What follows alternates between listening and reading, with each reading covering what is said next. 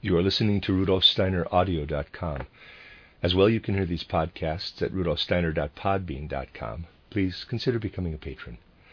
There are also two publishing houses, SteinerBooks.org in America and RudolfSteinerPress.com in England, which are the sole publishers of Steiner into English and have given me permission to do these recordings. Please consider patronizing them as well. This is a reading of Collected Works Volume 93A by Rudolf Steiner, Participants' Notes of 31 lectures, entitled Foundations of Esotericism, translated by Vera and Judith Compton Burnett. This is Lecture 19, given in Berlin on the 17th of October, 1905. Yesterday we saw how, in a certain way, man is connected with astral powers. When he dies, he first enters the astral world. But even now in life, he stands in a continual relationship with the astral plane. It is actually the case that on the astral plane, beings are constantly becoming visible, which would not be there if the human being did not exist. Through people, and even more so through animals, these beings make their appearance on the astral plane. They are not of the same nature as its other beings. On the astral plane, there become visible what man in the first place experiences only as feeling. Pleasure, sorrow, passions are actually present, just as physical objects are present on the physical plane, for instance, a chair or a table. Things are such that a being which appears to us as pleasure works upon our feeling even when the astral substance of which it is composed is still quite thin. What makes its appearance on the astral plane is usually present as a mirror image when compared with the physical plane. For instance, the number 563 is there 365. A feeling of hatred also appears as though coming from the person to whom it was directed. This fact holds good for everything on the astral plane. Feelings of the soul appearing on the physical plane from the astral plane can be experienced as their opposites. For instance, if feelings of soul warmth press in from the astral plane onto the physical plane, they are experienced here as their reflection, that is, as a peculiar feeling of cold. These are things about which we must be perfectly clear. On the other hand, it is important to keep in view that the beings of the astral plane have as their substance what we call feeling. They find their expression in this feeling. If these beings are not yet very strongly present, we can only experience them through a sensation of cold. If, however, they become stronger, if their substance is intensified, they become visible as light beings. This explains why, when materializations occur during spiritualistic seances, a light phenomenon appears, parenthesis, the mollusk crab, for example, close parenthesis. This is a natural process under such conditions. Anyone who observes something of this kind without this knowledge speaks of something miraculous. The miraculous is nothing other than the penetration of a higher world into our own. It is simply a natural process. Thus it is when other beings from higher planes intervene in human life. We understand that a merely cool, dry thought is less effective on the astral plane than a thought that springs from the soul in an impulsive way. When a person in the present stage of civilization has come so far as not to be at the mercy of his passions, our civilization has a certain sophisticated cunning. When cold thoughts about the affairs of the world rise from him into the astral plane, they show themselves there as hollow spaces. They blank out the substance. Ordinary space can be filled with substance. One can bring into ordinary space substance that fills it. It is not so in the case of substance which, coming from thoughts, streams into astral space. It works in the opposite way from physical matter. It displaces what is there in much the same way as, for instance, one makes a hole in dough. This is how it is when our thoughts stream out into astral space. The higher substance is the opposite of the lower. Instead of filling out space, it displaces what is in space. It is the astral matter that is displaced. When a thought penetrates into astral space, it forms a denser layer around the hollow brought about by the thoughts. Around this hollow, colored phenomena make their appearance. A glimmer begins to light up. It is the thought form which we then see. The astral substance surrounding it becomes denser and thereby brighter. The added brightness which arises around the thoughts soon disappears. But if the thought is connected with an intense impulse of passion, it has a relationship with the densified astral substance and gives it life. Thus people who are still very undeveloped, but very passionate, create living beings in astral space when they think. This ceases later. When people evolve and become calmer, such beings no longer arise when they think. But now you understand that there are beings on the astral plane which originate from human beings, and also from animals. For in the case of certain animals too, such beings are formed, and indeed with far greater intensity. The animal, however, presses its own impulses into its own astral form, so that it usually creates its own form, its own image in astral space. Every animal leaves a sort of trace behind in astral space. This has, it is true, only a short life, but nevertheless it remains for a time. But through the strongly passionate thoughts of human beings, there arise new elemental inhabitants in astral space. Gradually, however, man reaches the point where a kind of neutral elemental being arises.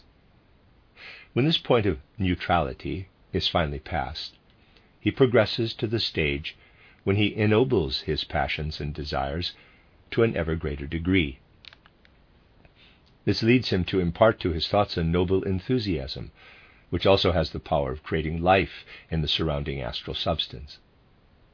Through the development of patriotism, for instance, beings of noble form also arise, and the elemental beings created in this way play their part in the furtherance of what lives in astral space. The ignoble beings produced by man through thoughts which are filled with passions are hindrances and act in a retrograde way. Everything, however, which he achieves in freedom from what is sensual, through enthusiasm and so on, works progressively. The substance in astral space which is pressed together by passionate thoughts is the same as that which surrounded the previous planet, Old Moon, out of which the moon has developed to a higher stage. Thus, wherever such substance exists, a certain danger is present. We human beings are created in such a way that we are obliged to incarnate in the physical matter of today. On the earlier planet there was not as yet physical matter of this kind. It was more highly developed than that of present-day animals, and less so than that of present-day man. This substance, in which Jehovah seeks to incarnate, provides as such no favorable habitation. But the beings which are so advanced that they reached their proper stage on Old Moon will cause no harm. They have no liking for this substance. It is not the substance in which man is now incarnated, but certain retrograde beings who had fallen behind on Old Moon had discovered in this astral substance food for their gluttony. They want to feed on it. It has for them a great force of attraction. This shows that we are continually surrounded by beings whose higher nature is related to our lower. When someone produces egotistical thoughts, this is very welcome to these beings. In other respects, they are actually more advanced than man, but they have the craving to embody themselves in the astral forms which we ourselves create. They are the so-called asuras. Through our baser thoughts, we provide nourishment for these asuric beings. When people whose nature is not yet purified, not yet free from passions, meditate, creating strong thought forms, they conjure up around themselves a powerful aura of desires.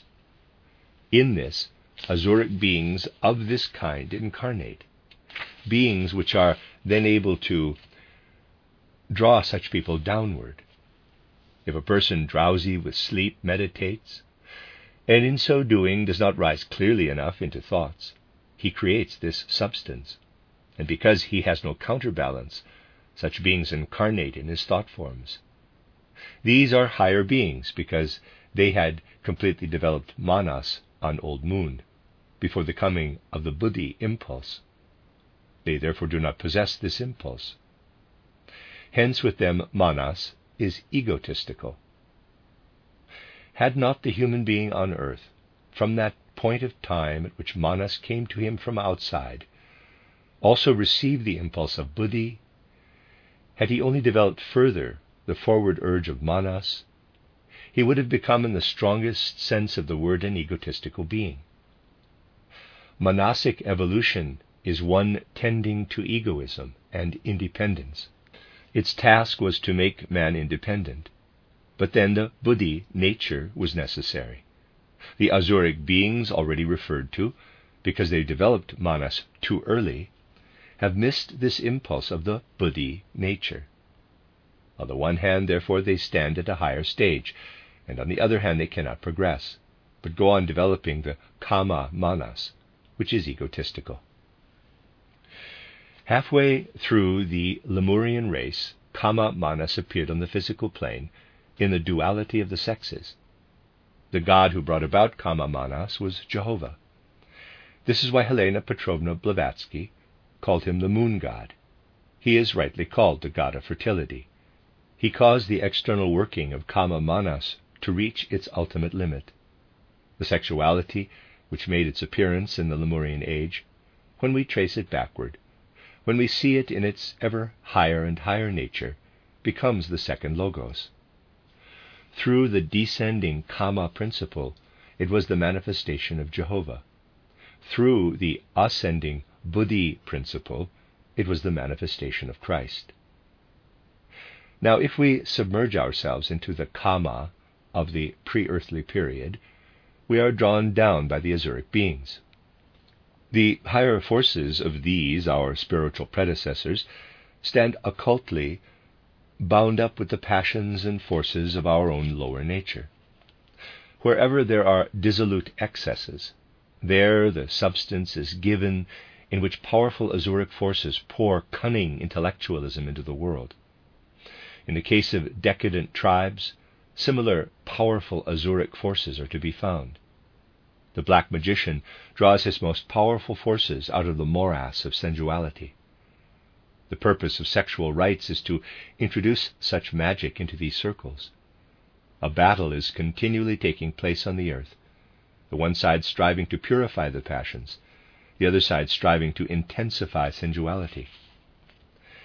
The beings who are guided by the Christ principle seek to win the earth for themselves, but there are also the other antagonistic beings who seek to usurp the earth. These embodiments of azuric beings in the outstreaming of passion-filled human thoughts are one kind of astral beings. They are called artificial elemental beings because they are brought forth artificially by man. There also exist in astral space natural elemental beings. They proceed from the group souls of animals. For each animal group, a being exists on the astral plane which unites what is present in the single animals. We meet these also in astral space. Every animal draws its own nature after it astrally like a trail. What is thus formed can, however, not work so harmfully as what the human being creates in the way of elemental beings. This astral trail is rendered harmless because it is annulled by the group souls of the animals.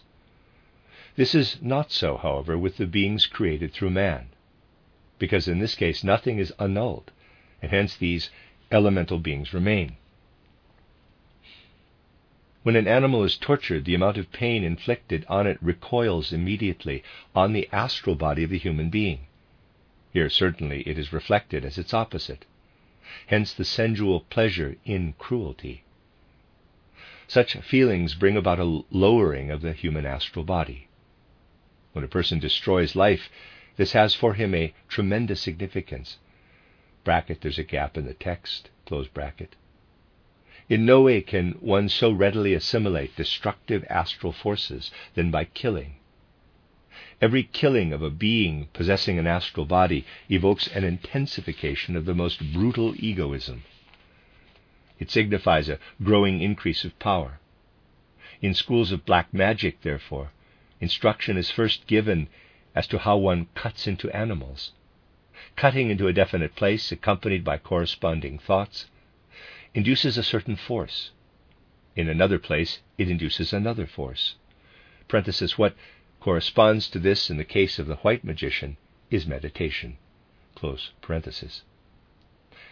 Something comes back to the physical plane when it is accompanied by physical thoughts. Without thoughts, it comes back to the Kamaloka plane. The overpowering of a human being by means of hypnotism is a still stronger killing, for it destroys the will. The occultist therefore never intrudes into a person's freedom. He only relates facts. Lying is, from the astral standpoint, murder, and at the same time suicide. It deceives the other person and creates in him a feeling that is related to a non-existent fact, to a nothingness. On the astral plane appears the counter-picture of the nothingness, the killing. You therefore kill something in a person when, through a lie, you direct his feeling to something that does not exist, and you commit suicide because, there's a gap in the text, close bracket, the end of lecture 19.